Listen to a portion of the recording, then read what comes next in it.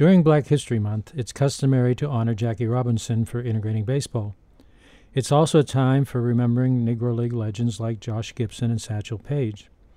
Often overlooked, however, are the contributions of Willie Mays, regarded by many as the greatest player in baseball history. There was a reminder of Willie Mays' greatness when he received the Presidential Medal of Freedom at a White House ceremony last November. When President Obama presented the 84-year-old Mays with the honor, he said, "It's because of giants like Willie Mays that someone like me could think about running for president." Besides Mays, there are 10 other baseball players who received the Presidential Medal of Freedom. Of the 11 medalists, 6 are African Americans: Hank Aaron, Ernie Banks, Willie Mays, Buck O'Neil, Frank Robinson, and Jackie Robinson. The remaining 5 are Yogi Berra, Roberto Clemente, Joe DiMaggio, Stan Musial, and Ted Williams. While I was happy to see Willie Mays receive the Presidential Medal of Freedom, I wondered why it took so long for Mays to receive the honor.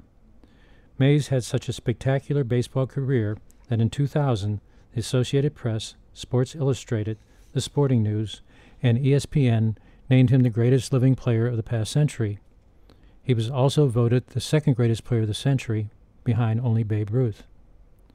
Charles Einstein's critically praised biography, Willie's Time, first published in 1979, made such a compelling case for the historical significance of Mays' life and career that it was nominated for the Pulitzer Prize.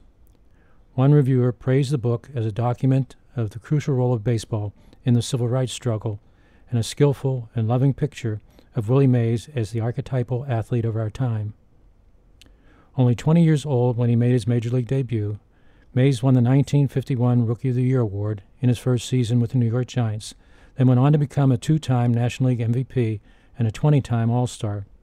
He led the National League in home runs 4 times, and when he retired in 1973, his 660 home runs were the second most in baseball history.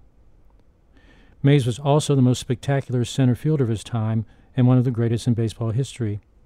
In the 1954 World Series, he made an over-the-shoulder, back-to-the-infield catch that many regard as the best defensive play in World Series history.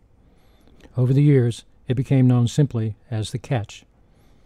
Beside his remarkable talent and accomplishments, Mays had an infectious enthusiasm for the game.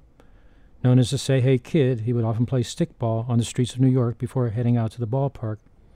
His influence on America's youth, including Barack Obama, extended through the terms of 5 presidents from Harry Truman to Richard Nixon and spanned American history from the Korean conflict to the Vietnam War.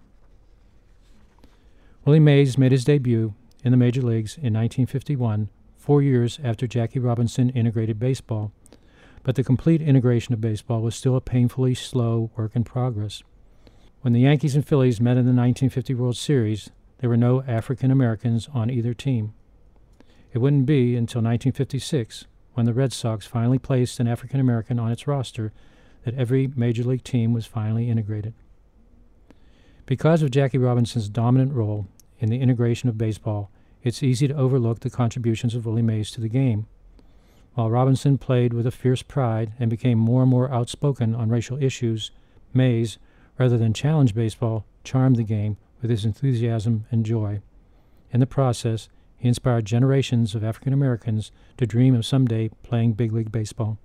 This is Pete Peterson for Reading Baseball.